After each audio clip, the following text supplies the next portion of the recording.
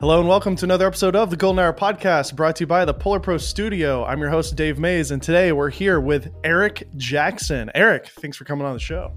Thank you so much for inviting me.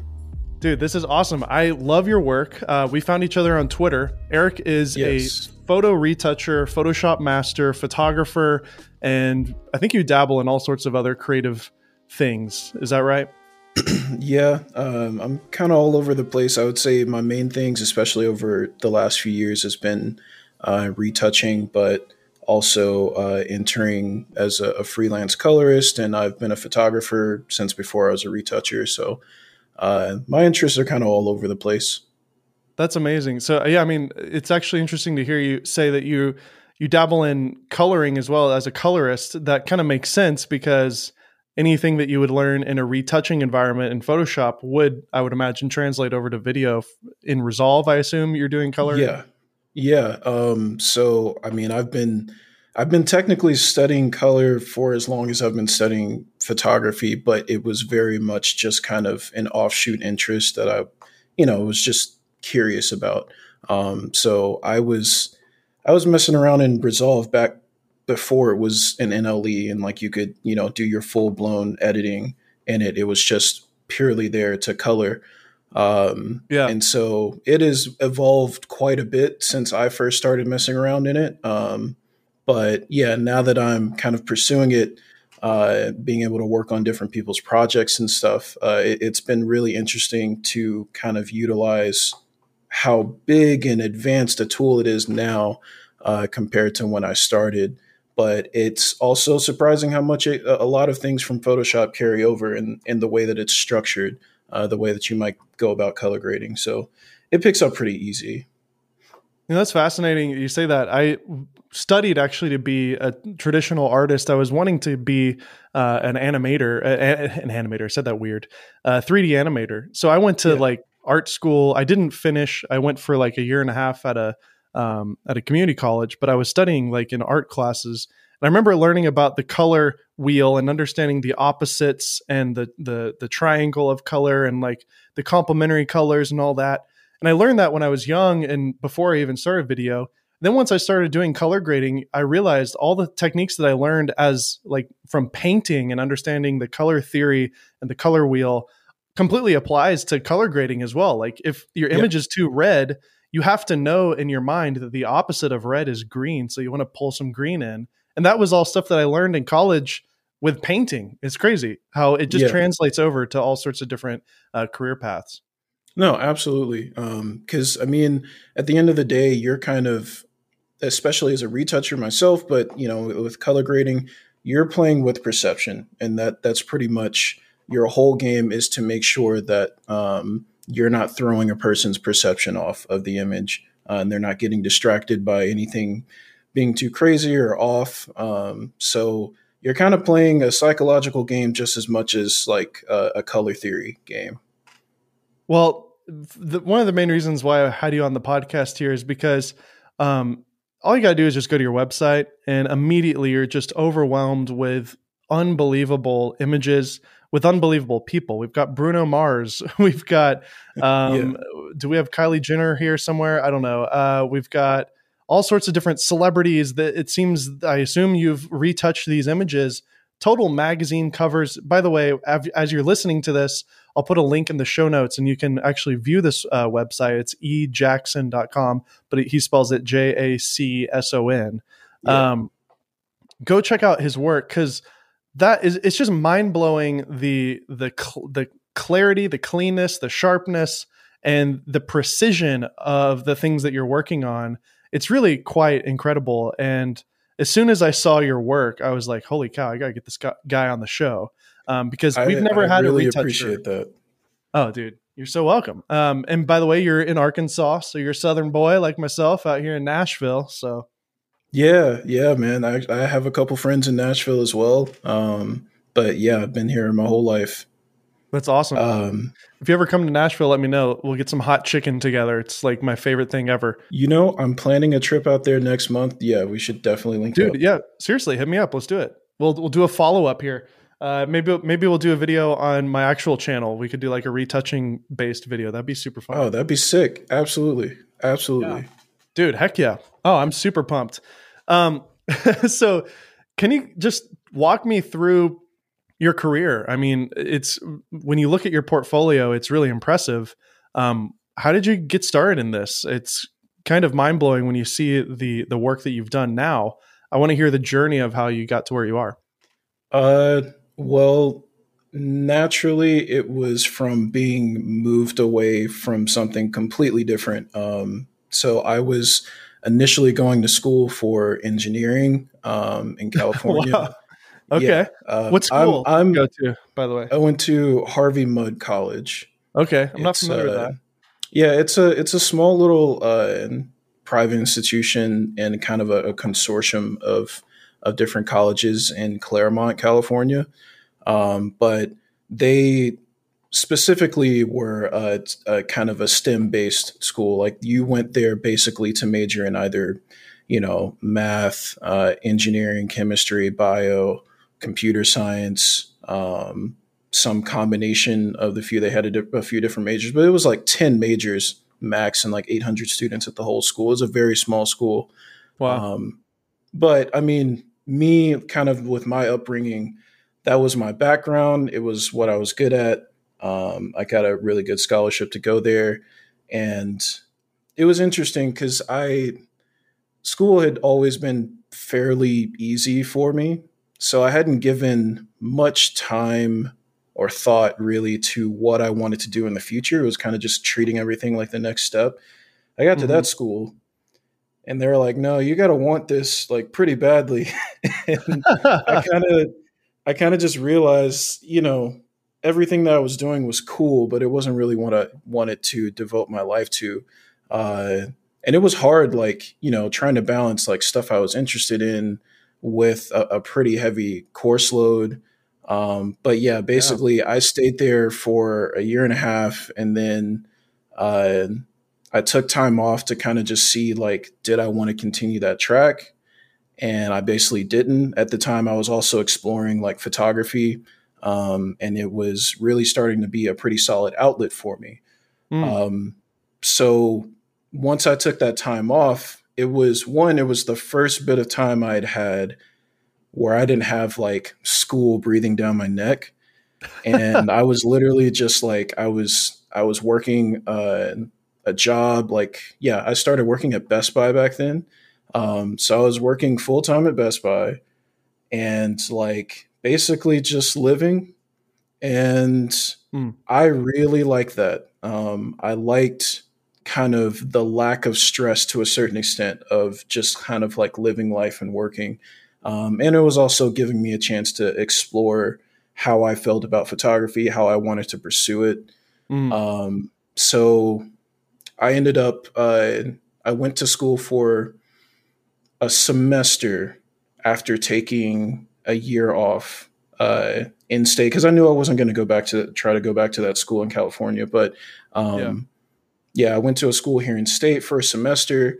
I was still working full time at the time. I hated it. I got really depressed because I couldn't shoot anymore. And it was kind of just like the clearest moment of, okay, I want to pursue this because Yeah. I'm clearly happiest here. I'm still stimulating my mind. This is what I want to do. So I left after that semester, dove headfirst into it, and tried to start uh, treating photography seriously. And from there, it was kind of just a learning experience. I'll be the first to admit I probably dove headfirst too quickly back then because I was pretty intent on making photography my career because I was just like trying to focus on getting a career under me. But I don't know. These days, like my advice to people is like, no, just take it easy. Like if you don't have to jump in full on, find where it fits, where it makes sense. But back then, yeah, I was trying to dive head first, start a business, get a client base. And I had a friend at the time, he was a friend I closely work with now, Caleb Sheen, Mhm. amazing photographer. And he taught me a lot of things back then. And so he kind of just like put me on. over the years. And so I was learning a lot with him and from other colleagues in my state. Um, and over time, I ended up, where did we get to? I think it was 2018, I want to say. Okay. I first set up uh, first had a studio in downtown Little Rock, and I was working out of there up until the pandemic hit. But yeah, I was basically shooting out of there for local boutiques and just doing all kinds of different photo shoots. But I was mainly at that point, I had moved from primarily, you know, on location work to primarily in studio work. Uh-huh. Um, and I had a little bit of like retouching clientele that I was building as well, but it was definitely smaller. At that point, it was primarily photography. Retouching was a skill that I had built up out of necessity for my work. Uh-huh.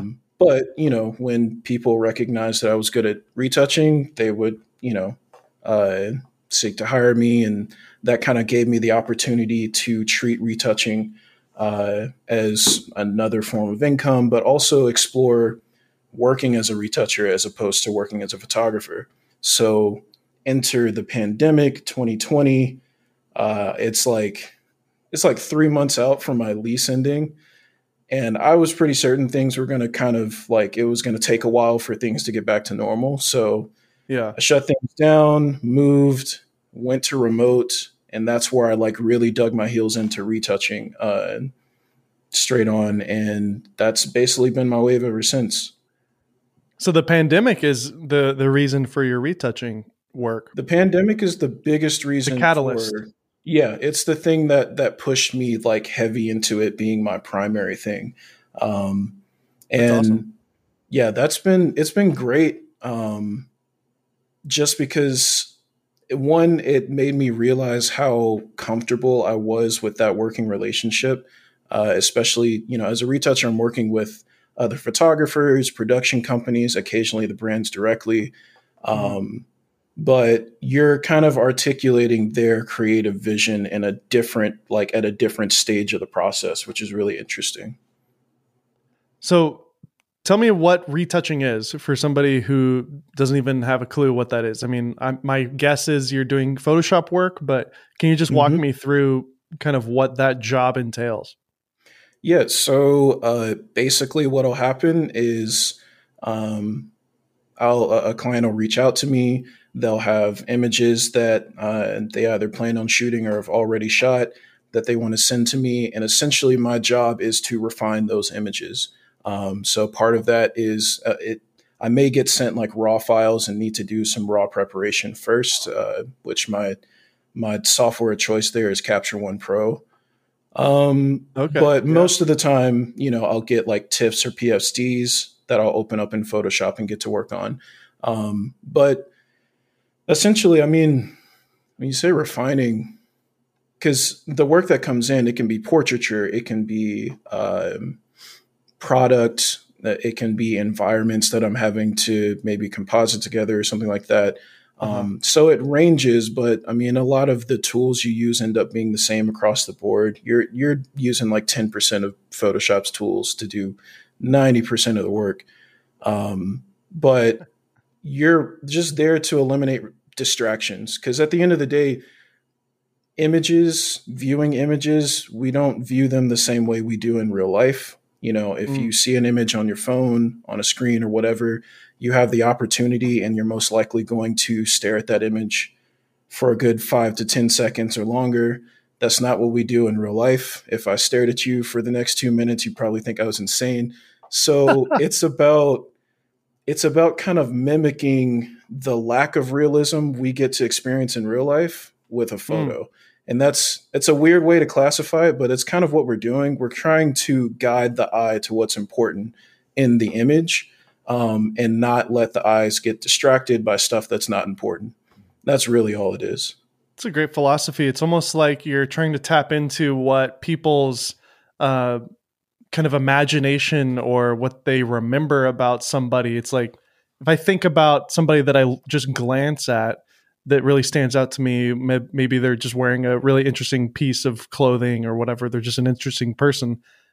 I may have a skewed version of them in my head because that one thing that they wore stood out so vividly. But then when you see them in person, it's like, oh wait, you actually don't look like what I thought.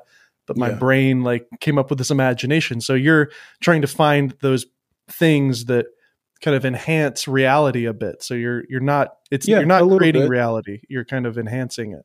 Exactly. Yeah. And you're kind of you're choosing, or not so much choosing, but you're kind of narrowing the focus a bit. Because on the flip side of removing distractions, sometimes you're bringing to the forefront things that are really important. Maybe it's the texture of some clothing, or maybe it's someone's eyes. Like it can vary, but the point is you want people to focus where the artist is intending for them to focus, and not get distracted by, stuff that just really doesn't matter. If it's a blemish or dust particles, that kind of, like, it can be anything, but that all really is up to the artist at that point. So if I go on your website, how much of this is retouch and how much of it is your own photography? Is this a blend of everything on your website? You've got retouch, the whole section. I assume that's on my retouch. website. You'll see the retouch tab, and that's by the way, like what you're looking at currently, and hopefully I'll have an updated website by the time the podcast goes live. But what you're looking at right now is probably like a year old at this point. There's a whole bunch of work I haven't added to the site. That's amazing. But I do have things separated. So I have the retouch tab, which is just kind of some of my my best of in my retouching up to that point. And then and the other tabs are my own photography. So there's some beauty work, there's some portraiture and fashion work. That's amazing. But yeah. So all of it ends up getting retouched by me regardless. So tell me some of these celebrities that you've worked with, because it's really quite impressive in terms of the photos that you've retouched. What are some of the ones that stand out to you? So it's interesting. So like if we look, like the big three that are up top that I just have there, because who's not going to have these celebrities up top, right? Yeah. So these kind of came to me at random. And that's the interesting thing, is like you build these relationships and you just don't know what's going to come through the door. Yeah, I mean, but we have a majority audio listeners. So if you could actually describe those celebrities. Who are they? And also, I kind of forget some of their names. I recognize their faces, but I personally don't remember their names on some of these. Yeah. So the first image is of Charlie Sheen. And this was just, I don't remember what the context for the photo shoot was.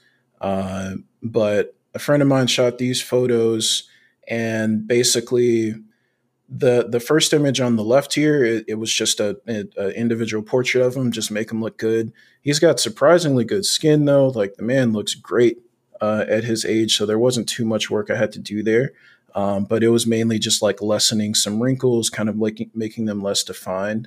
The image on the right, we had to do actually a little bit of extension work there, because where that lamp is, it was actually right at the edge of a wall, and there's this like long hallway to the right there. So we ended up having to extend that wall over.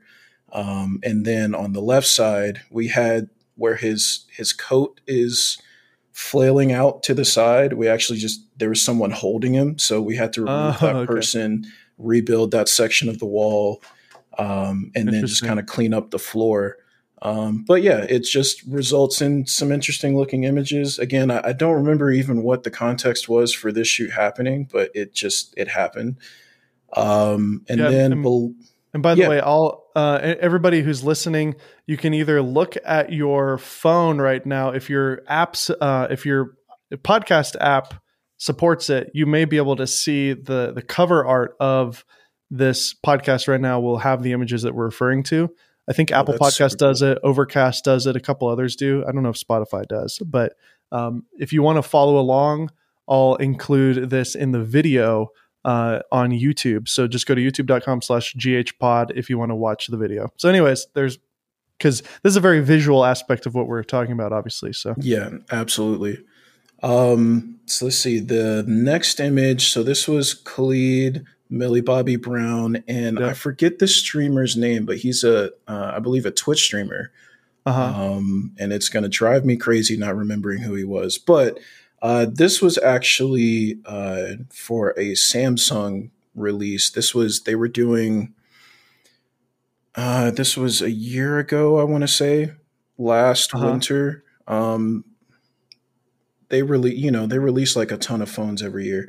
This was Sure. one of their phones I love how that was coming out. does that have anything They to do with the phone? I don't see the phone. Oh, is he holding it? I He's think he's holding it, but this was kind of the hero image for the rest of. So this wasn't the only image that was a part of this campaign, mhm. but there was a series of images with these celebrities. So we have Khalid, Millie Bobby Brown, and Myth, the Twitch streamer. And basically, what we had to do here was a composite. All of these different images were shot at different times, and we needed to take all of them and put them on the same background, make them look like they were all shot together, but also, give room for graphic designers to do whatever they wanted to do to the image. So basically, just taking, a bunch of images of them, some plates of the background, doing some extensions and rebuilding, copying over shadows, um, all of that good stuff, basically, Well, to the, make this one image. well, now when you mention that, like as I stare at the image and I think about the fact that it's composited in, I can kind of see how it's possible, but I didn't even consider that that wasn't just a photo of the three of them in a room, because the shadows are so convincing, and at first glance when you look at it, you're just like, oh yeah, I mean there they are.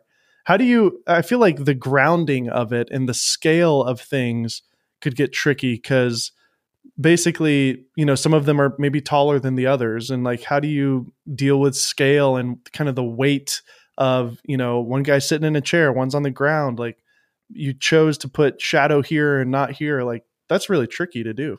So part of it is you want to use as much as you can from the original images as possible. So, like for example, um, each person in their shadow is from their images. So Gotcha. Khalid and Myth were both shot on these blue backgrounds, like these deep, Hmm. almost navy blue backgrounds.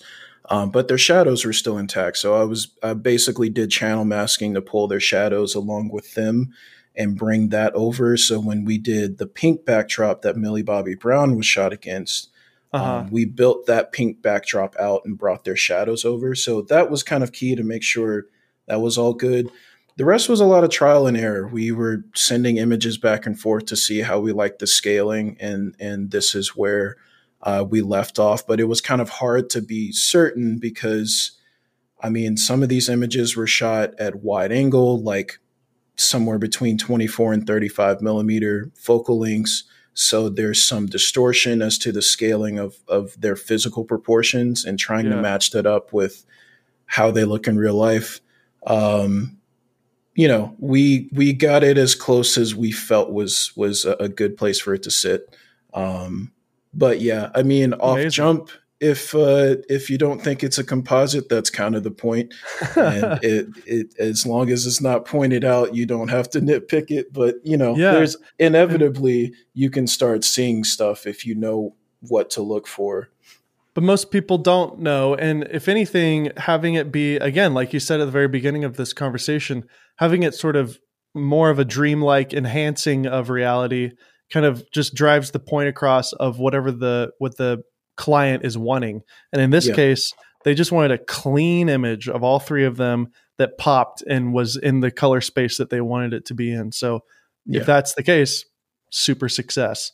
Um, absolutely. Now here's the question I have for you as a Photoshopper myself in a very amateur way. The only things I ever Photoshop are thumbnails, but it is Photoshop. Yeah, And absolutely. by the way, I would like to comment about thumbnails later in this interview because I think you may be the perfect thumbnail artist and you don't even know it. um, Oh, or you you're do. definitely right that I don't know it. I've looked at thumbnails and gone, I don't know how people think of this stuff, but I see a lot of cool thumbnails on YouTube. Um, so my question for you is, I'm noticing that the way that you cut them out, it's like very clean, very sharp. Walk me through your process of taking an image, and in this case, you're taking two guys and cutting them out of a. You said it was originally a blue background, so are you Yes. just using the lasso tool, the magnetic lasso tool? Do you just go by hand? Do you have a Wacom tablet or something? Like, how do you get it so perfect? Because I feel like I get lazy sometimes, and like I just maybe that's it. Is maybe you actually care more and you're actually going over each thing perfectly. But it's just so Uh, impressive how you got every fold of the fabric and the hairs so perfect. so part of it is, I mean, I'm a big proponent of using what tools are available to aid you from the speed perspective. Um, but not everything can be done quickly. Basically, the way I would start is I can't remember if at this time that particular photo. I think so. The Photoshop update where you have object selection Hmm. was out, but Okay. typically for something like this, at least now, I start with the object selection tool, which builds a pretty good like rough mask to start. Nice. Then diving into select and mask, and essentially just eating away at the edges and kind of getting like cleaning up the edges where the object selection may have been off or not, just kind of rugged. So I will, yeah, just go by hand and clean around. Um, for it does also have a tool in there for refining the edge for specifically for hair, and so it can get really fine detailed selections around the hair, and then I can also clean that part up a little bit. Obviously it's not going to be absolutely perfect. There will I mean, I've yet to see masks from anyone that's just absolutely perfect if the hair wasn't absolutely perfect. But especially around clothing and stuff, it's pretty easy to get a solid, clean mask out of it. The parts that you have to watch for, being that these were different color backdrops, is obviously you're also going to have those color reflections come back Yes. onto their clothing, onto their skin. And so going from a blue backdrop to a pink backdrop, very different reflection on the clothing. And so that had to be managed once I brought it over to the pink backdrop. And essentially, just if we, like, I remember on the shoes, there was definitely a blue tint to the top of the shoes.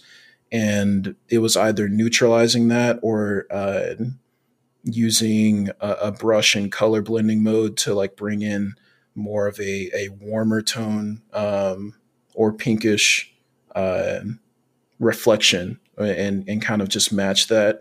You can Wow. start to restrict it a bit if you want with the kind of luminosity masking that layers will let you do, like the layer style section.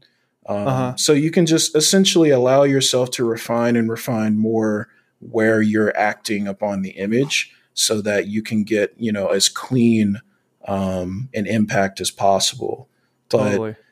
from there, I mean, yeah, you kind of start broad and then just get nitpicky, and there's not really a way around that. And I find that's probably, even with when I was first learning retouching, a lot of the things that you were seeing online were kind of ways to do things quickly, but it Mhm. was kind of at the cost of doing things cleanly. And ultimately, for me personally, I was willing to spend the extra bit of time to figure out how to do it cleanly and then just practicing it faster at it. Yeah. But yeah, I would say probably the best advice I ever got on retouching was few things are difficult, they're just tedious and time consuming. Mm. But at the end of the day, pixels are pixels and you're just pushing them around. 100%.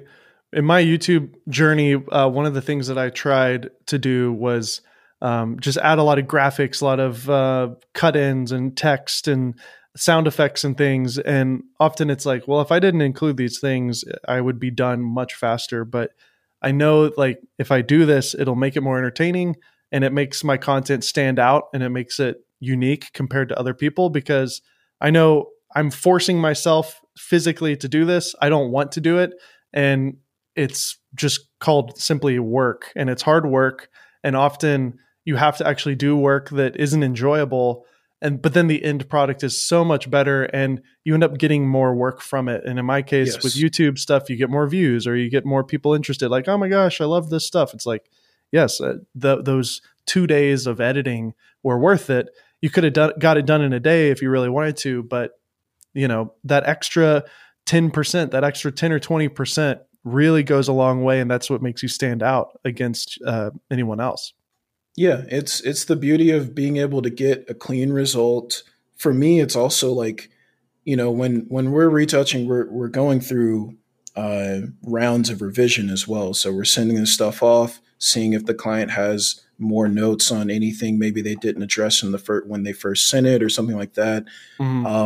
So for me, I'm also kind of playing the personal game of like, okay, let's see if I can get them to not have any notes this round. Yeah. And Good luck and with that, so, right? yeah, I mean, everyone has a different standard of what perfect is for them. And so you're always going to miss something because it's either they're not going to see it up front or you're not going to see exactly what they're seeing in their head Yeah. when they want you to fix something. So there's the basic stuff that you're always going to take care of with an image no matter what.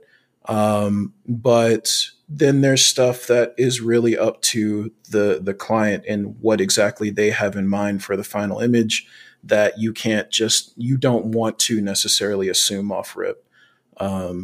But ultimately, you get, especially if you work with more and more of the same clients and they become, repeat customers, you Uh-huh. get a feeling for their eye and you get to Totally. the point where you can go, oh yeah, I know you like to usually change XYZ and I can just go ahead and do that. Yeah. Um, Gotcha. so, but yeah, ultimately I love the refinement aspect of like getting to the end of the process and seeing basically it just taking up that extra 5 or 10% that it needed Yeah. uh, to be finished and clean. So let's move on to the next one, which a lot of people may recognize. It's Bruno Mars and Cardi B from the track "Please Me." I believe is is Yes. this the single art, or is Yeah, this? that was the cover for that single. Yeah. So if Um, you're familiar with that song, which I'm sure many of you are, the cover art for that is the next one. Can you walk me through that and tell me about that process? yeah, so this was shot by my friend Caleb Sheen. This was after he had moved out to LA, and he had gotten the opportunity to shoot them for the cover of this single. And so he convinced them to bring me on as a retoucher for this. That's so great. And yeah, it was honestly one of the easiest retouching jobs though, because I can't stress enough, like good makeup artist and already having great skin, like you're Yeah. leaving your retoucher not that much work to do. So And a good uh, photographer too, obviously. So yes, an amazing photographer. And so yeah, Cardi and Bruno have wonderful skin, great tonality. Like there's hardly anything to fix.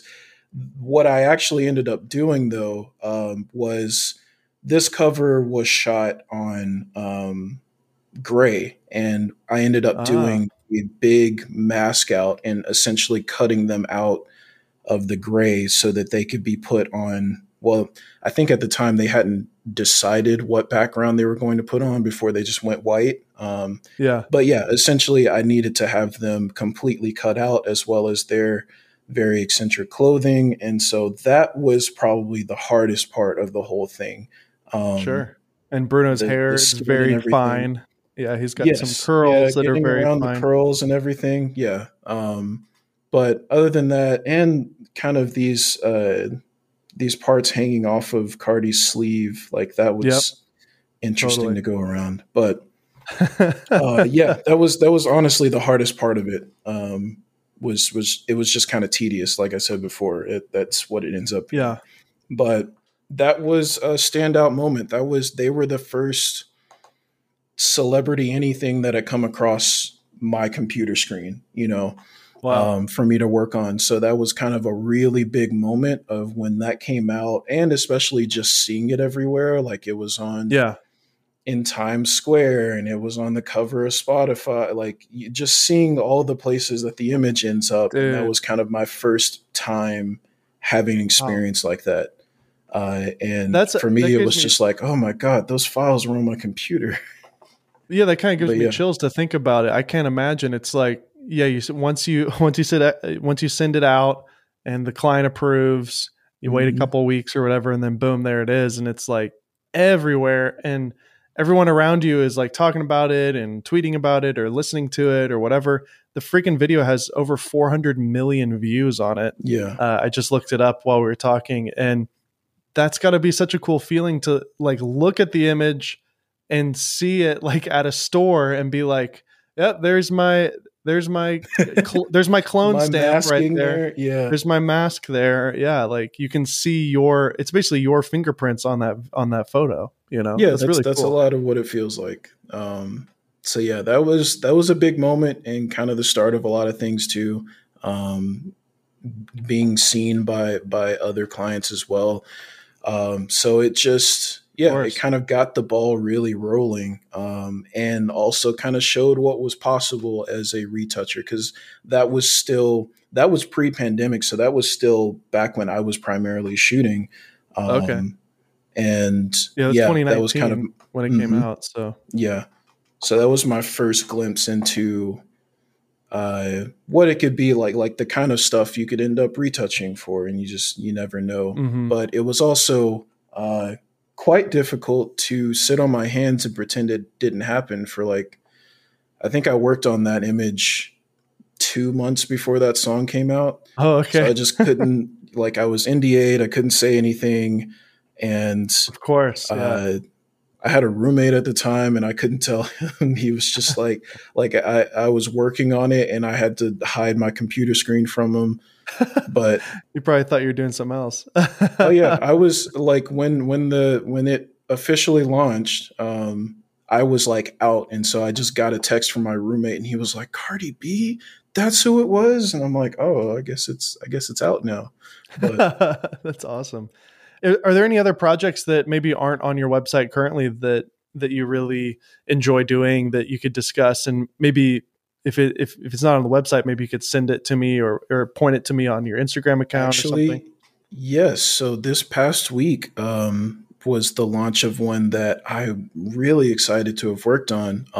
There's a brand called Pierre Moss, Uh huh. um, and they did a collaboration with Reebok. They designed some clothing for Reebok, and they just launched it this past week. So if you go to the Pierre Moss Instagram page, Uh that's huh. Pyer Moss, you'll see all of the imagery from that Reebok side of the campaign, and easily the most interesting, eclectic, colorful images I've Oh, ever worked cool. on. So all these, literally everything here on this Yeah, account looks like so it's a let new me account. see. They cleared everything off of their Instagram for Wow. the launch of this collection, because this is their fourth collection, their fourth and final with Reebok.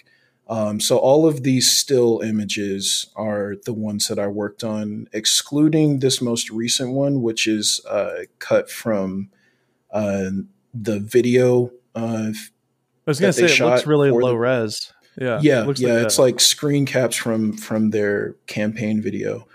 yeah. Um, But but yeah, the anyways, other images here are everything that I worked on just recently. dude, look at you! Um, You're getting into some high fashion. This is amazing. yeah, like these last actually few weeks have been kind of like some really cool fashion stuff, and that's like a lot of my work is what you might generally call like commercial and somewhat advertising.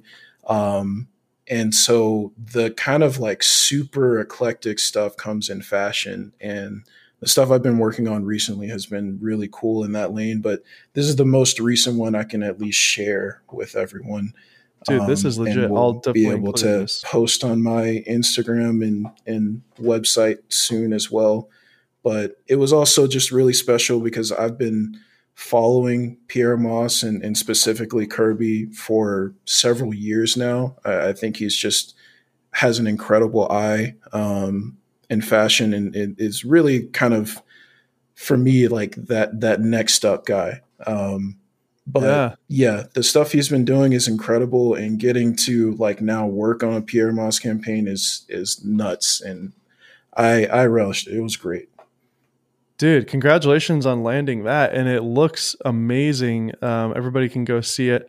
This is certainly some high fashion stuff if you're not familiar with this type of thing. But it looks, the coloration of these images do have kind of like a filmic look to it. Was it shot on film by chance, or is that all just in post production? No, it was shot digitally. I want to say on medium format, like a one of the Fuji medium format cameras. It looks great. Excuse me. Yeah, it was the look of it. There was a few images we were I was trying to figure out the color for, but I want to say they were using maybe like a LUT or something as a base for the look of it. But yeah, very interesting. I mean, I know just the production design alone, kind of, they had a lot of different things going on with the lighting and the sand, just how there's sand on the ground and a cyc wall with some RGB lights. It's really cool. Yeah. So they really went all out just on the total production from how they built the set to how the final grade ended up looking on the images. And then, just polishing it up with the retouch. It was all really, really cool. Cool. Everybody go check it out. Pierre Moss, Pyermoss. And also too, while we're at it, go ahead and follow, follow Errick on his Instagram, which is instagram.com/ejackson, EJACSON. I don't go on Instagram, so I'm now following you on Instagram. That's awesome. Because I'm a Twitter guy. We talk to each other on Twitter. I will try to post more things on Instagram, but I'm more a Twitter guy these days. I've had a weird relationship with Instagram lately, but Twitter has been the source of some very fun conversations, as we both know. I'm interrupting this podcast briefly to tell you about a brand new product from Polar Pro that we just released called the Pivot Shoulder Rig. Now, for listeners of the Golden Hour podcast, if you use the code GH25, you can save $25 off of this new shoulder rig. Pivot is an ultra compact shoulder rig specifically designed for run and gun shooting. It aims to give a versatile experience and provides a multitude of shooting positions for different scenarios. There's a quick release plate system built in, an adjustable shoulder pad, tool-free height adjustments, different rod extenders that are your natural rod size for matte boxes and follow focus, and 7 grip angle adjustments on the handles. And when you're ready to go home, the shoulder rig actually collapses down and it weighs under 4 pounds, has compact storage, and can totally fit in most camera bags. The thing that I love about this shoulder rig is that you can really configure it in different ways. You can use it like a traditional shoulder rig. You can use it pressed up against your chest in a very kind of run and gun scenario, and it doesn't require any heavy counterweights to use it. This is the first time that Polar Pro has entered this market, and they've thought this out very heavily for travel filmmakers, and honestly, I could see this being used a lot in a YouTube scenario as well. A lot of the cameras these days have IBIS built in or in-body image stabilization, but there's nothing that beats that natural fluidity that happens with a proper shoulder rig. So if you want to save $25 off of the Pivot shoulder rig, then make sure to go to polarpro.com and in the coupon code section, type out GH25 and you can save $25 off of the new Pivot shoulder rig. All right, without any further ado, let's get back to my interview. One of my good friends, Drew Photo. Are you familiar with him by chance? He's big on Twitter. Drew Photo. Yeah. He's friends with a couple of my friends and like model friends and photographer friends. Yeah. I've never met him or anything, but yeah, he makes some really great work. And he does everything on an iPad. Although I think he's just now got a PC and he's finally opening up Photoshop every once in a while, really? But he still does the majority of his stuff on an iPad with Affinity Photo, I believe. Interesting. I tried to switch to Affinity Photo from Photoshop, and I gave it a solid month of my time, and just couldn't do it. It was there's a few things specific to Photoshop that I use that I just couldn't like break Yeah. away from or work around. Um, And but they'll continue to develop it too. You can kind of have faith that as you pay your subscription over the next decade, they will probably come up with some sort of crazy machine learning feature that you don't even know exists yet. You know what I oh mean? yeah, Adobe is going all in on the machine learning stuff, which I think is smart from a business perspective as well as a creative, because I'm a tech enthusiast myself, and so I'm really intrigued by all of that stuff, and I like to try it out the first chance I get to. So I like it from that standpoint, but from a business standpoint, it's really smart of them to develop things that can't be knocked down to like simple code. It's like, no, we've done all this machine learning against all these millions of images and stuff, and this is what it knows now. That's as proprietary, I guess, as you can probably get in software. 100%. Now, one of the things that I'm noticing with your work is that regardless of the skin tones are like perfect every time. And you may have a certain grade that you're going for, but are there any specific tips or techniques that you have in terms of making sure that the skin tone is looking natural, pleasing, but then you're not like, sometimes if you affect the skin tone and get that to look good, it might affect the color of other things in the image. Do you mask simply just the skin tone and get that perfect and then do other things with other areas of the image? Or I'm just curious So what your workflow is there. that's one thing that I've largely unified my photo and like video grading workflow with, is that I try to work as generally as possible. And so one particular guideline I go by is skin tones have to be right. And they, and by right, I mean, like I said at the beginning, we go largely off perception, right? Mm-hmm. Mm-hmm. Um, so for the human eye, being technically correct doesn't mean all that much. Uh-huh. There are things in life that we recognize, and skin tone is 100% one of them. If skin tone is off, it can throw an entire image off. And on the flip side, if skin tone is right, you can have the wonkiest looking thing you've ever seen, and your mind will kind of justify it if the skin tones are right, because it'll just be like, well, the person's right, so I guess there was just all this weird stuff going on, and your mind will That's just accept amazing. it. Yeah. So that, for me at least, skin tones are everything. Well, I And noticed I that kind of they're center perfect. I center the whole grade around it, and then I just try to like balance it. Like my favorite tools to use for color um, are, so in Capture One, I primarily will use levels, because levels lets you adjust black point and white point, and then the balance with the midpoint.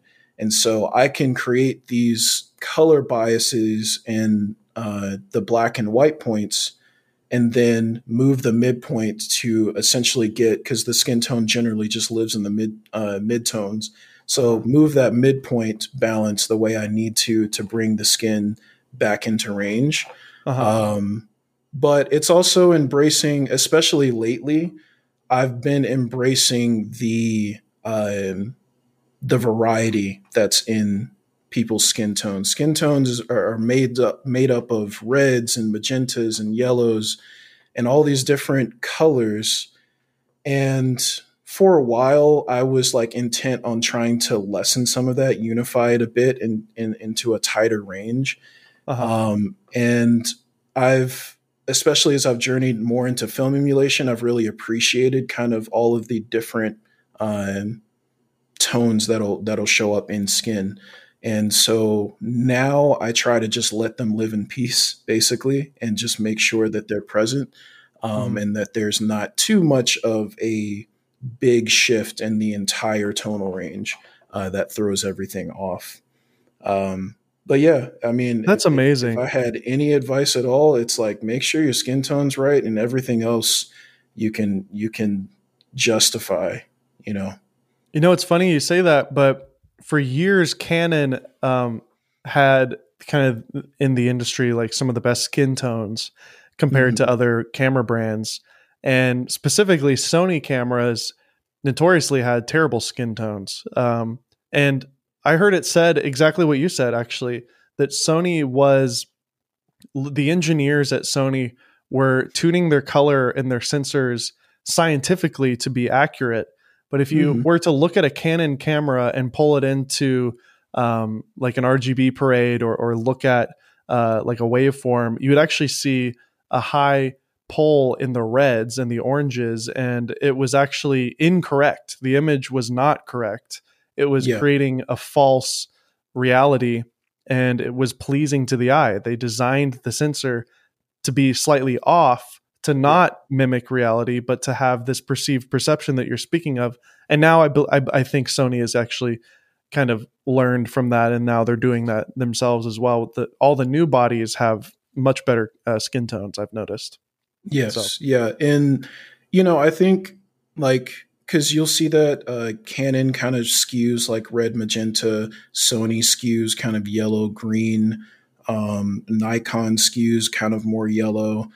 So everybody kind of has where they sit and where they base their color science off of. Which I would be remiss to say because this is a hill that I die on all the time, but I am also intent in saying that when we shoot, especially with stills cameras, if you're shooting raw, we're more debating how your raw converter interprets the color than necessarily the camera brand, because uh, yeah, everything about the base color science of a camera, if you're shooting raw, can be reinterpreted completely. At this point, any camera you've bought over the last decade is capturing a ridiculous amount of information. And mm, so it's more just kind of reshaping that matrix to the way that you want those colors okay, represented, if you want to go about that process of calibration. But yeah, there's a lot more control in the raw converter now than there is really in the camera's like sensor in terms of how that makes colors sense. end up. And Um, especially as a stills editor, I've come from a video editor perspective. mhm. So if I'm just getting an 8-bit 4K 420 S log from the older Sony cameras, I pull the S log into Rec 709 and get some contrast and saturation in there, and everything just looks awful because the skin tones are bad, and it's not raw. It's a low bit rate, and I can't really Yeah, play around with it. you'll But start getting banding and all that stuff. with the Yeah, Canons in the past, with the video, at least for me, with Canon cameras, straight out of the camera, even in the log image, it seemed to be more pleasing. And again, yeah. that's not necessarily the case anymore, but that's interesting you say that about the raw conversion, because for stills and with raw, you can basically do whatever.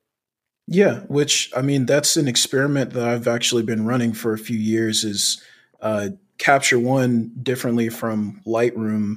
They use ICC profiles for their camera profiles. Well, the ICC profiles are basically LUTs, and so coming from the video world, you're like, well, I know what LUTs are, and you can really you can reshape a LUT however you want to. There's actually some really great softwares for that. And so what I started doing was experimenting with and creating essentially LUTs that allowed me to use the color science I wanted for a particular camera, and just basing it off of the calibration that Capture One has.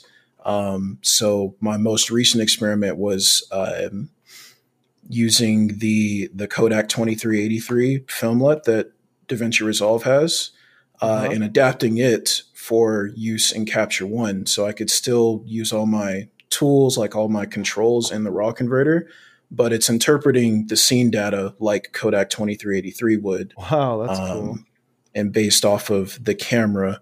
So that's been really interesting because it kind of solidified what initially was just a theory, which was that it's all the color can be whatever you want it to be, Uh-huh. and made that a reality.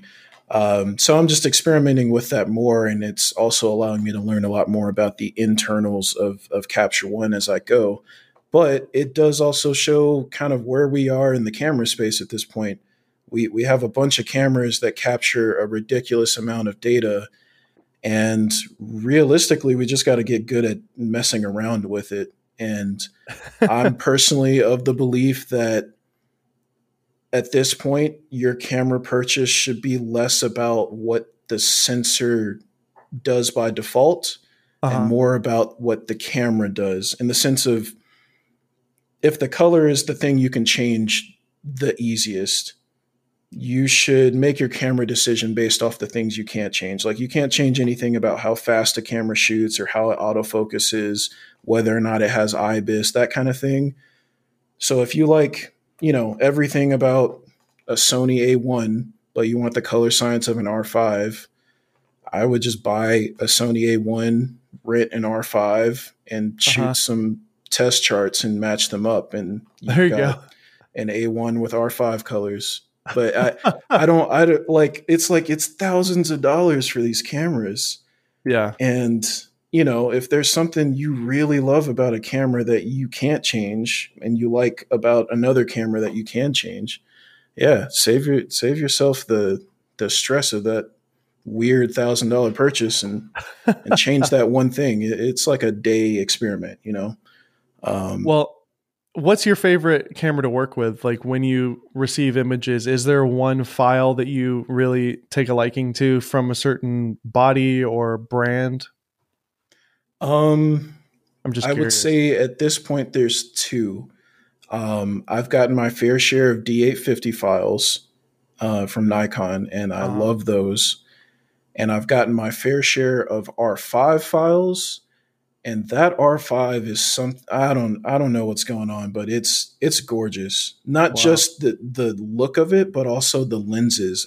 You're getting to experience what they have in their lens lineup with these images too, and they are just spectacular. The R5 Wow. has been a very, very convincing consideration for me lately, because I'm trying to decide on a new camera myself, and so I don't know. It's like I'm kind of battling that thing of, like, from a technical standpoint, I feel like I like Sony right now better, Hmm. but there are some aspects to Canon's lineup that are really enticing right now. That's amazing. Yeah, my shooter Connor just bought an R5 recently. I'm shooting this on the C70, and that's my primary camera right now, which only shoots video, obviously. But Yeah, um, they just had the raw update, didn't they? they did, yeah. And I was hoping they would enable raw stills, even though it's only 12 megapixels, but they didn't. They did not include raw No, stills. that's too bad. So I would have That would be to, a killer camera. yeah. Although, I mean, I guess the R5C is sort of the true video photo hybrid that people would want. But Yeah, um, that's the one that has the fan attached now. yeah, so you Yeah. can totally shoot your 8K raw video and then switch it over and take pictures if you wanted. Good I don't think Lord. anybody 8K needs, raw. especially non R3D as well. Like R3D has great compression, so you can Hmm. actually shoot 8K and it's not too bad to work with. But Canon's RAW is not good for video. Yeah, those, see, like Canon's raw, the structure of it reminds me a lot of just like the open source Cinema DNG. Like, Hmm. it kind of feels like Canon packaged Cinema DNG for themselves. I'm not Probably sure if did. it's true, but it operates a lot like that. I heard a rumor. I hope it's true. I doubt that it is, but I heard a rumor that Canon may be considering buying Red, which would be very, very interesting if they did. But I don't know if that's That true at all. But that would be so cool, wouldn't it? If R3D I was in mean, cameras and wow. Canon cameras. And then if you had dual pixel autofocus on a Red camera, that'd be so awesome. Yeah, I mean, the Komodo kind of has that, doesn't it? Yeah, Like, well, it has that's really good autofocus. yeah. So when I reviewed the Komodo and started comparing it to other Canon cameras, it did look very similar. And there were actually rumors that it was the R6 sensor in there because the 6K Interesting. sensor, exact same megapixels. It's got phase detect and it's got a similar color science. So there's some rumors out there that say, and it's got an RF mount on it. So Yeah, there's some rumors that say that Red was sourcing their sensors from Canon. So that'd be interesting. that Um, would be interesting. so Capture One, I'm curious about Capture One for you. Like, Hmm. what is it that draws you to it? And I have some friends that are using it. My friend Tyler Stallman uses it. Yeah. What is it about Capture One that you like You're already paying a subscription to Adobe, so you're getting Lightroom. So why are you also paying for Capture One? I'm curious. I'll tell you. So I switched from Lightroom to Capture One back in 2017, I believe. I was it was recommended because Capture One was the industry standard. Someone was like, you need to use Capture One. That's For if you specifically for retouching or for portraiture? for anything commercial photography related, specifically if you wanted to tether. Yeah. Because at the time, I hadn't tried to tether to Lightroom, but I had always heard it was a nightmare. And with Capture One, it is plug and play. Like you don't even have to think about it. But the main thing was just like in general, as a software, I was told, hey, this is the industry standard. You need to know this software, whether you use it or not. So I switched to it, literally just did the like 30-day trial and used it Uh-huh. for a month. And after that month, I was hooked on it. And the reason I was hooked is kind of, I don't know, now it's kind of, I feel bad admitting it. I don't like curves. Okay. And Yeah. Lightroom at the time, I don't know what they do now, but at the time, You curves don't was the primary way you were color grading anything in Lightroom. And you don't I like hate you don't like curves. curves on women though? No, I'm just kidding. Well, that's a different conversation. But yeah, I couldn't stand it in Lightroom, and Capture One gave me more than one way to color grade an image. You have levels, Mm. you have the color wheels. Oh, It like in a color grading for video, you got the 3 wheel Yes, or yeah. You got your shadow, midtone, highlight wheels, and you can very cool. control, which they don't work exactly the same way as a lift gamma gain knob structure, but it's Uh-huh. close enough to like give you a lot of different capabilities. But it was just the fact that I didn't have to use curves as a primary tool for grading an image inside of like Capture One without having to go to Photoshop. Because in Photoshop, I wasn't using curves that much. I was primarily using levels or the color balance tool, selective Mm. color. There's a lot of, I think, better color tools that aren't so hyper specific in the way that you have to adjust them. Curves for me just, I mean, even with color grading and Resolve, I use the hue versus curves quite a Uh-huh. bit, but just the regular RGB curves, not really a fan. That's just not my preferred way to work. So that was the main reason Capture One kind of caught my eye. Was like, okay, I have options here. But then it was on top of that, it was being able to completely restructure your environment. So you can move everything around. You can decide Mm. what tools are on the are upfront and viewable, and what tools aren't. It also has way more tools than Lightroom. Like one of my favorites is the skin tone tool, which I'll often use if I get raw files that come in, and sometimes even on TIFFs. You can basically select, a skin tone area. I can, now that we have layers in Capture One, I can draw a mask over that area, select that skin tone, and start to make specific, like really minute adjustments that I wouldn't necessarily want to do in just like the HSL panel. Uh-huh. And you can even go as far as to unify certain aspects. So I can unify the hue to like narrow in the hue a bit, or the saturation range. If I have, you can have like really wide ranging saturation levels on skin, and you won't necessarily want to have that. In fact, I think it throws skin off more than like different hues do. So Uh-huh. like you can use the the saturation unification to like bring that closer into range. So whatever you have masked kind of matches in saturation more. Wow. You can also do it with luminance, but it starts to look weird on skin. Um, but yeah, there is a lot of particular tools that just kind of gave you a lot more options for completing an image inside of Capture One. And it got to the point where there are some instances where I've retouched entire images inside of Capture One just because the things that I Wow. had to do were simple enough that I could do that. Like I've retouched headshots in it where it has a good healing brush and clone stamp brush. I can create my own dodge and burn layers in there, so I can do a complete basic retouch just using the tools that Capture One has. And it's great because if I do a retouch in Photoshop, I'm left with like a 2 to 4 gig file that's Uh-huh. a TIFF. Whereas in Capture One, I've just got, whatever 20 to 40 megabyte file that the raw is and like a little metadata sidecar file. That's it. So it's super Wow. light. It's working on unrasterized data. So it's literally calculating your changes in real time. It's Wow. just clean. So It's a you're really nice way to work if you can, do a retouch that way. so again, maybe for somebody who's not familiar with RAW and JPEG, basically kind of in Lightroom, it's great if you're a wedding photographer and you've shot Mm-hmm. 3,000 images and you just want to cull through them, delete the bad ones, do some presets, find a couple, all these images in this one room look the same, so I'm just going to copy and paste all the same white balance and exposure Yeah. things. Lightroom is great at that in terms of mass images and just going through it and organizing it. My cousins are wedding photographers and they never even open Photoshop. They never open it. They only use Lightroom and they're dealing Yeah. with thousands of images. I can't imagine opening Photoshop for a wedding. Yeah.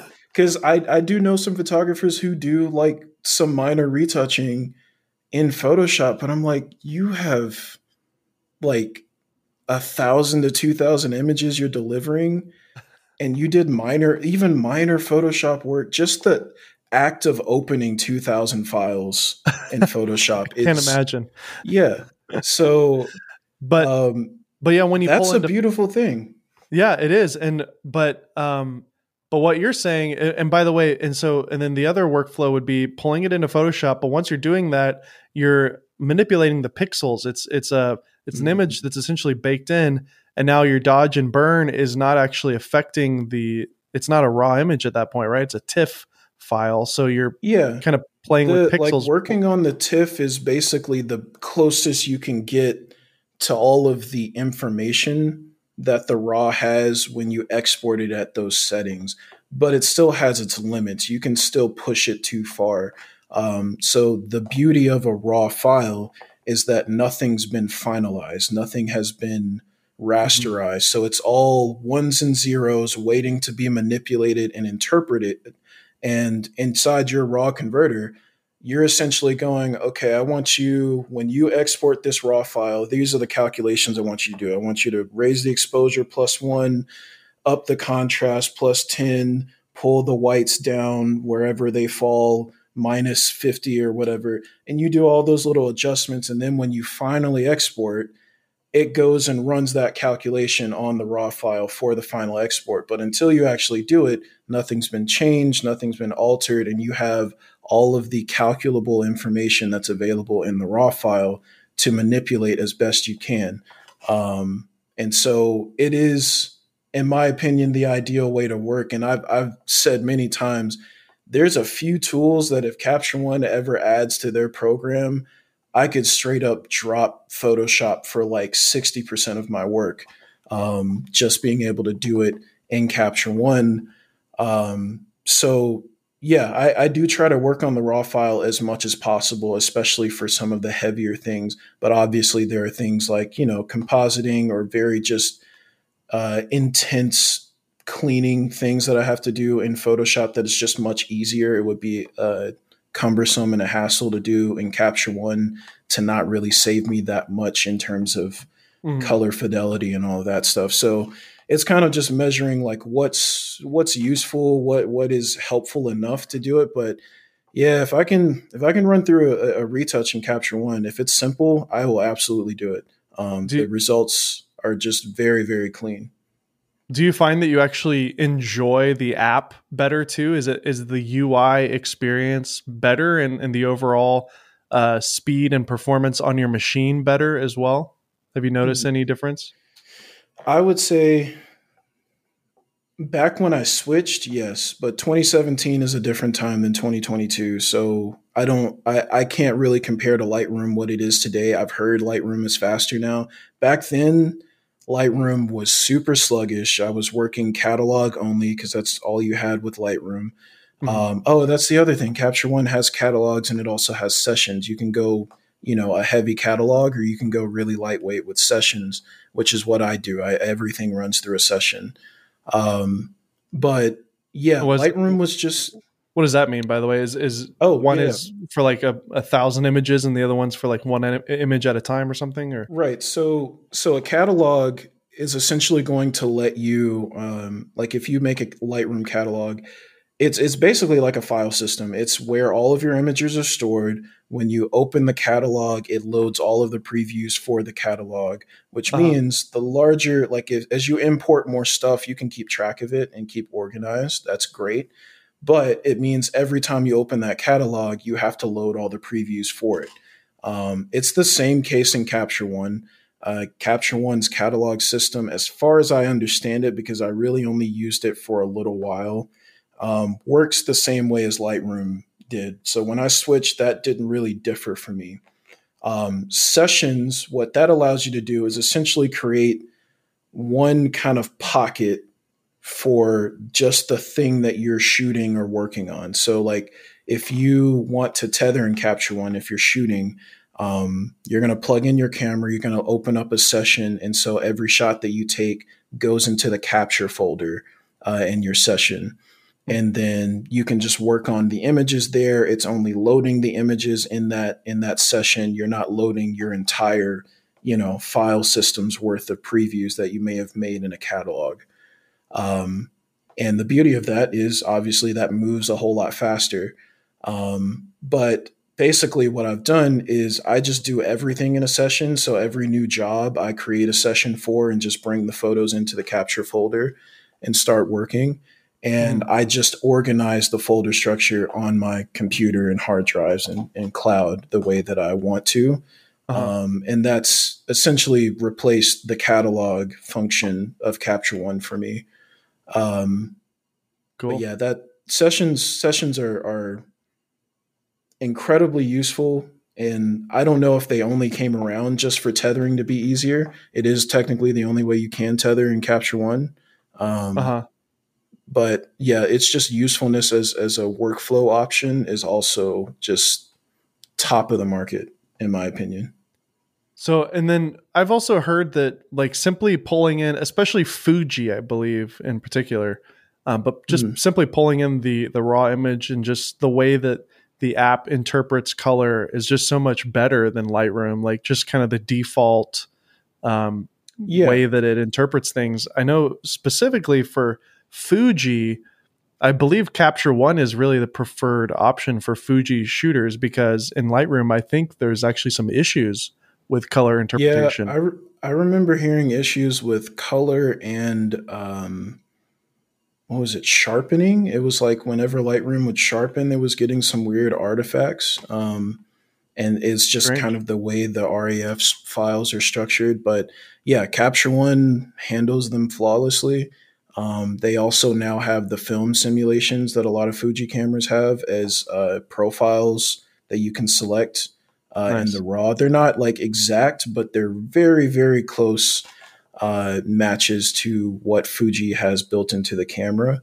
Hmm. Um, and so you can kind of, if you were shooting with what is one of them, like classic chrome or something like that, if Yeah. you're shooting with that out in the field and you want that look on your raw file, you can select it in Capture One and still be working on a raw file. So yeah, I would generally say I prefer Capture One's color interpretation to Lightroom's. Um, I would say honestly, it's to be expected. Capture One is made by Phase One, and Phase One makes the $50,000 medium format cameras. Yeah. They have an arm not just in consumer photography, but also in like um, fine art and reproduction and like archiving. Like they have this whole other arm that's all about pure accuracy, color response, perceptual response. They're really good. Their team is just a whole bunch of wizards. So I think they kind of earn the right to be better, if that makes sense, just because they're focused on their one thing. You know, Adobe at the end of Sure. the day has a million different products that they're also focused on. And Oh yeah. I think the interoperability of Adobe, like their ecosystem, is certainly worth something. But yeah, I mean, if you're just, you know, this is what you do, you work on photos. Hmm. My workflow is Capture One to Photoshop back to Capture One, and Hmm. that's how my whole photo process works. The interoperability of the Adobe ecosystem isn't all that important to me for my workflow anyway. And then lastly, I do want to talk about thumbnails. Have you looked into YouTube thumbnail strategy at all, or followed any of the accounts on Twitter that kind of break So down these thumbnails and stuff? And is that what we? Is that how we met? I think, or whatever. No, I think you were commenting on no, I something. I don't think remember. I'm trying to remember the thread we met on. I want to say it was something about display tech, Okay, yeah, I don't remember. but And it was also but on the other account. I think the Golden Hour podcast account, maybe. yeah, Anyways, I think doesn't that's how matter. you reached out initially. But yeah, I mean, I've seen some of the debate on Twitter. I can't say I know much, you know, to contribute to the conversation, but I have seen like the interesting debates, especially as of late, of like trying out thumbnails and like changing them later after the video is posted to see the effect on views and what people pay attention to. I think Yes. the one I most recently saw was like Tyler Stallman's post on it, where he had like three different thumbnails that Uh he huh. was polling. Um, Yep. but yeah, I can't say I really know much as to the psychology of why people click on a video.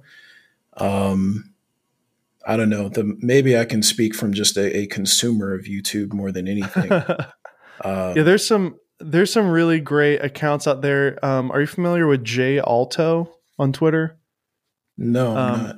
so I'll send you his on Twitter. I'll send you a link to his account. It's at J. It's at the J Alto. Yeah. So Okay.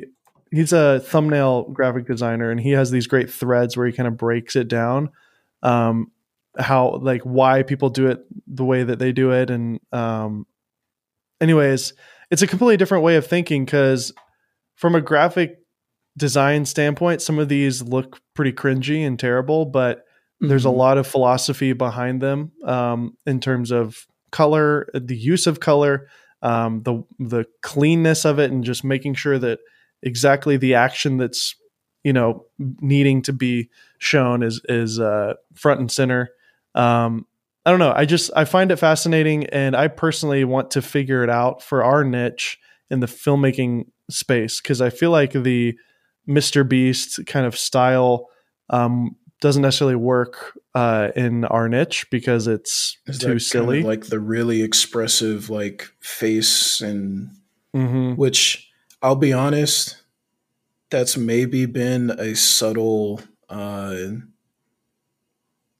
a thing to push me away from trying to dive into YouTube too much because I that is like a common thumbnail to like style that I see and I'm like do I have to make like a face or something for my thumbnail like is that the way I have to engage this YouTube audience and I don't it's like not something that I would want to do and then I'm wondering like well is it the only way to be seen like is this because it is the first step like someone sees the thumbnail and they decide Yeah. whether they're going to click on the video so it's like I don't know it's definitely much like any social media algorithm it is playing the game for sure um Yeah.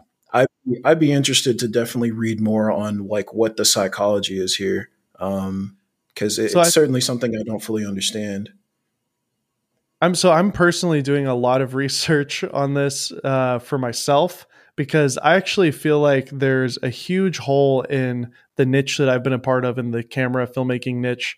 People have basically Mhm. gotten everything that they wanted. The Sony cameras are great, the Canon cameras are great. All the cameras are great now.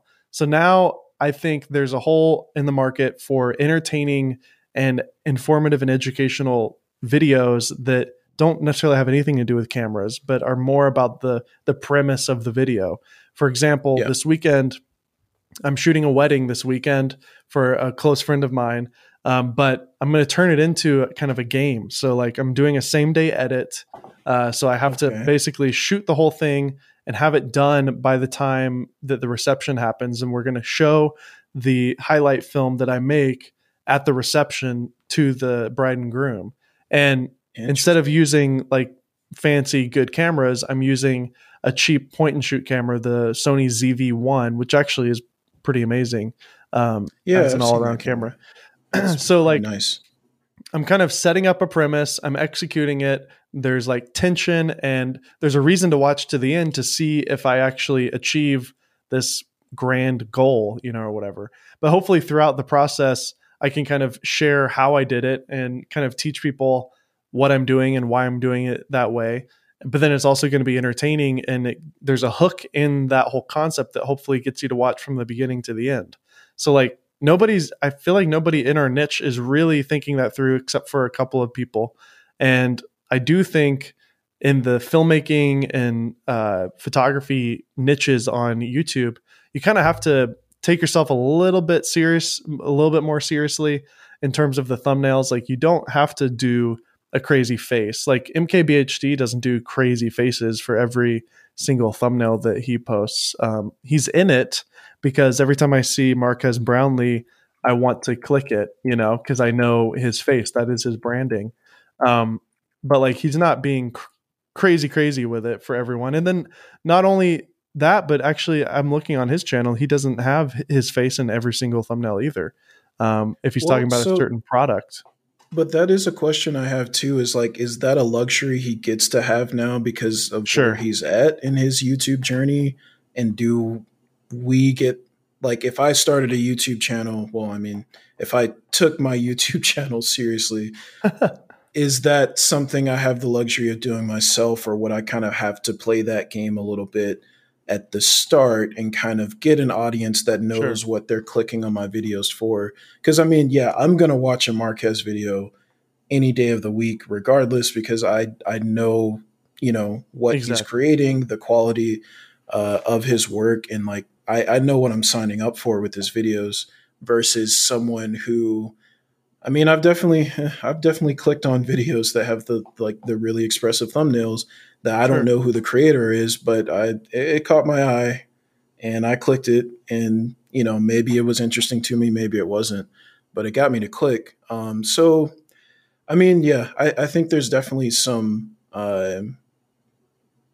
utility to that style. I think your idea is particularly interesting though, because it offers not just, a reason for the audience to stay and be hooked and engaged, but I have a feeling you're probably going to grow quite a bit as like an editor, Yeah. even further past where you already are, just because, pulling something off like that can't be an easy feat. And especially if you do it more or similar challenges like that, Mhm. like it's just going to hone your skills to create, compelling content that's more concise. Like that seems like what you're having to do there is really hone in on the important stuff to make Yeah. something engaging.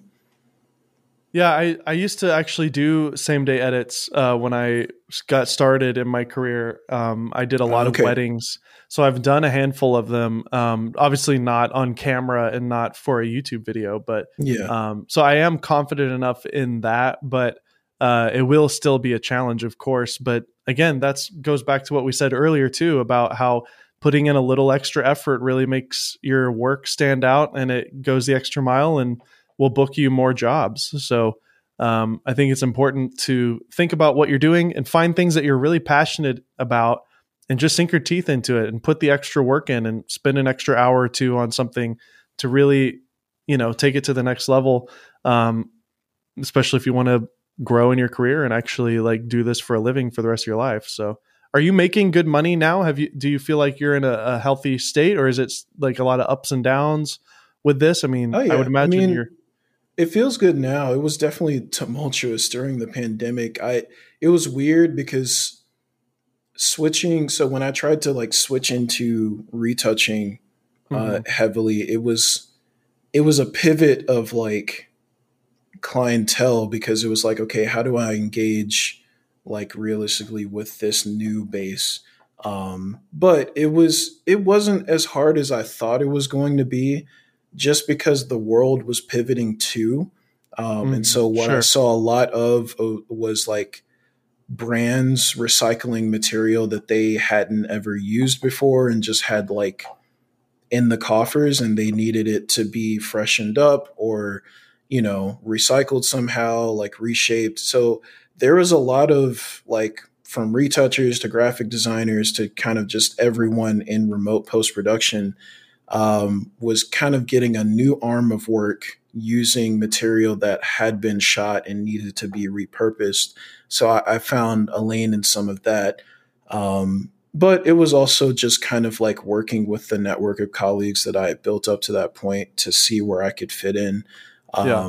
And so, yeah, I mean, it would have its ups and downs, but kind of as the market moves, so do you. And lately, the market has been getting right back to work really quite actively over these last like half a year, Yeah. these last 6 months. So it's been pretty consistent as of late, and I'm pretty comfortable as it is. My main thing though is, as much as I love being a retoucher, that hasn't pulled away any of my love for photography. So I do want to get back to shooting a bit more. But Yeah. You I can do think the whole now thing. I think now I have the luxury of being able to shoot more for just like what I want to create, and less for just everything kind of being client purpose.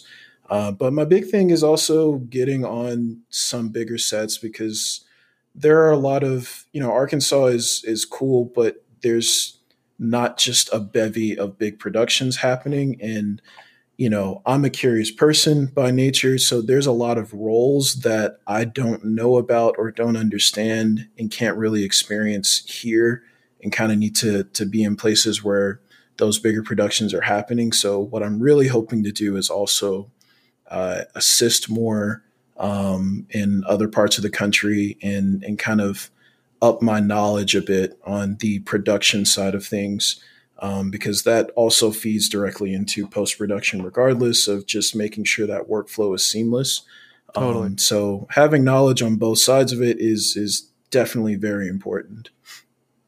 Are you looking at specifically moving somewhere else, or Um, just So my booking dream travel is to jobs? move to New York, but I primarily just want to travel for the time being, wherever I need to go. Mhm. Um, I have a big part of my network and client base is in LA. So I think that's probably where I'm going to explore first. Um, Mhm. but New York has had my heart for quite some time. So I do hope to ultimately end up there, being able to work there. But I'm in no rush. I'm kind of past the point in my life where I'm trying to do everything like right now. Yeah. I just turned 25, and I'm accepting that I'm actually young, and I don't have to I don't have to complete my entire life's journey at 25. So I'm just taking it in stride. 100%. I think that's some real maturity. And I think as an old 31-year-old talking to you, I've noticed that I've also begun to realize that I'm still also at the beginning of this, even though it's felt like forever, because I started doing this when I was 17, so it has Yeah. been Oh a lot wow. of my life. Yeah. So, but that being said, there's no rush here. Like, I've been trying my best to stop my work at 4:30 every day. And like in the past, I used to kind of be like, well, I'm not done with this project yet. I'm going to make sure that I just sit here until it's done. And it's like, well, I could do that, or I could stop and pick up tomorrow in the morning. Yeah. And that's been a real challenge, but a good discipline to practice, because um, if you just keep working every single day, you're going to burn out eventually. You got to take breaks. It's important. So hopefully you're taking breaks as well. I don't know if you've Well, had yeah, that. I had that burnout period kind of early for me, because I was having that time period where I was just like, I'm gonna do it all. I'll pull all the all nighters I need to, like whatever. And I got to a point where quite literally my body physically stopped letting me do all nighters. Oh no. Um, Yeah. yeah, and I was just like I would fall asleep at the desk, like, And it Wow. took 2 or 3 times of that. And I was like, oh, okay, I can't do this anymore. And it kind of taught me, one, to start tempering the expectations of my clients, but also to kind of let myself have a healthy work-life balance. So it's not something that I do very well still, but certainly something I'm working towards constantly because Yeah. ultimately I kind of, I have a pretty long-term perspective of, I like to look at life as, how do I want this to feel when I'm like 50 or 60? Like, do I still want to be pushing this hard at that age? Will I have the patience for that? And if I won't, then what is it exactly that I need to set up as a structure for my life that allows me to still be, fruitful and still Yeah. be creating the way that I want to, but not be hating the process of doing so because I've driven myself into this kind of box of just constantly working. So balance is really everything. It's very wise. Yeah. I don't know if you have listened to the show, but I've interviewed my dad a couple of times, and he's a filmmaker and also a music producer. And he is 63, I think, and he's still just as creative and just as hardworking as ever. He edited and directed an entire movie last year that went to theaters, and he's working on another movie right It's now. incredible. And like, I'm very inspired by that because he's been able to have that balance that I want, but then he also still has that same zest and energy and passion for creative work, even in his 60s. And he does tell me, he's like, I'm very passionate and motivated right now because I know I only got another like 10 years left before I'm just going to be too tired. But I doubt that, honestly. He's so creative and so awesome. Like, I mean, I tell him all the time, like Ridley Scott is still making movies and he's like in his 90s, I think. So Yeah, as long, Scorsese. yeah, Like, Scorsese made The Irishman a few years ago, and I'm just like, how do you implemented some completely new technologies while you were doing it, and that man he's still kicking around. That's the dream for me. Is like, I still want to have the drive to do that stuff when I'm older, and I was seeing back then that I was quickly driving myself to like hating what I was doing, Mm, and that's just not where you want to be. There are more important things than just, accolades of a career. absolutely. Well, that's a great way to kind of close our conversation today. I really enjoyed this, Eric, and I think a lot of our listeners also will. There's so many topics that we covered that have never been talked about on this podcast. So thank you so much for bringing up all these interesting and amazing topics with retouching, with photography, and even with the work-life balance there. So that's super awesome, dude. Thank you so much. Thank you so much for inviting me. This is a riveting conversation, and I love having these conversations, as you can probably tell. So 100%. anytime you're willing to have me back, I'm happy to jump back in another one. Absolutely. I would love to have you back. And why do you think I do this podcast? I get to talk to people once a week. It's amazing. Yeah, no, that's an incredible It's a gift. job. I don't know how you balance though all the things that you do, because I mean I see you run the YouTube channel. If I understand correctly, you run several. Is that right? Or have No, run several? no, I've hosted several. So Got you. I started one, and then another company called Indie Mogul hired me in LA, and then I quit and I moved here. And so really, the only things I got going on right now is my YouTube channel on Dave Mays, and then the podcast. But with that, Mm, I'm shooting a course currently, so I finished that today. So I mean, anyways, I have help. My buddy Connor helps me edit and shoot. And if you just schedule yourself, I've learned as I've matured, like I really do need to have a schedule, or I mm. just can't pull it off.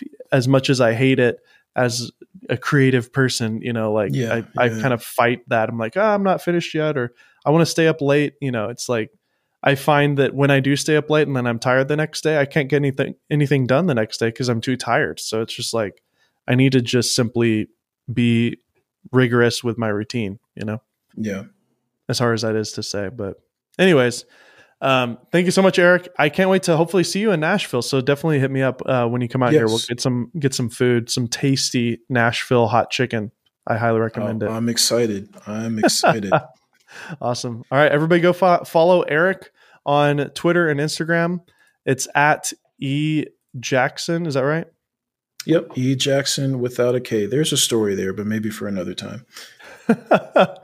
Okay, you've intrigued me. What's the story? Okay, so when I first got an email address, my mom made me an email address, and it was my first letter, first initial, middle initial, and then Jackson without a K, because that's how she did it, and that's how my dad did it. And so, yeah, then when I started making like handles for Instagram and stuff, and eventually my company name, I was like, you know what, Jackson without a K is kind of cool, It is and cool. I kept it, and Even that's what it is. So on your actual driver's license, it's two R's. It's Jackson. Yes. So my first name is Errick, which is not how anyone spells it. It's But awesome. that is how I spell it. And it's Jackson with a K. But my business name is Jackson. Still technically Jackson Photography. Without a K, E Jackson on Instagram, E Jackson 21 on Twitter. Love it. Yeah, I go E Jackson wherever I can. That's the best when you find a username that's available everywhere. I'm still trying to get the clean Dave Mays on Instagram. It's really frustrating. We'll petition them in the DMs. That'd be great. I don't use it enough for them to notice. That's the problem. I don't use Instagram as much as I use Twitter, so they're probably like, screw you, Dave. We don't want to give it to you. You don't even use our app, which I'm okay with because Instagram is slimy. Yeah, it's Sometimes. it could be so much better. All right, my friend. Thank you again for coming on. Can't wait to see you in person here in Nashville. We'll talk soon. Thank you, man. Talk soon.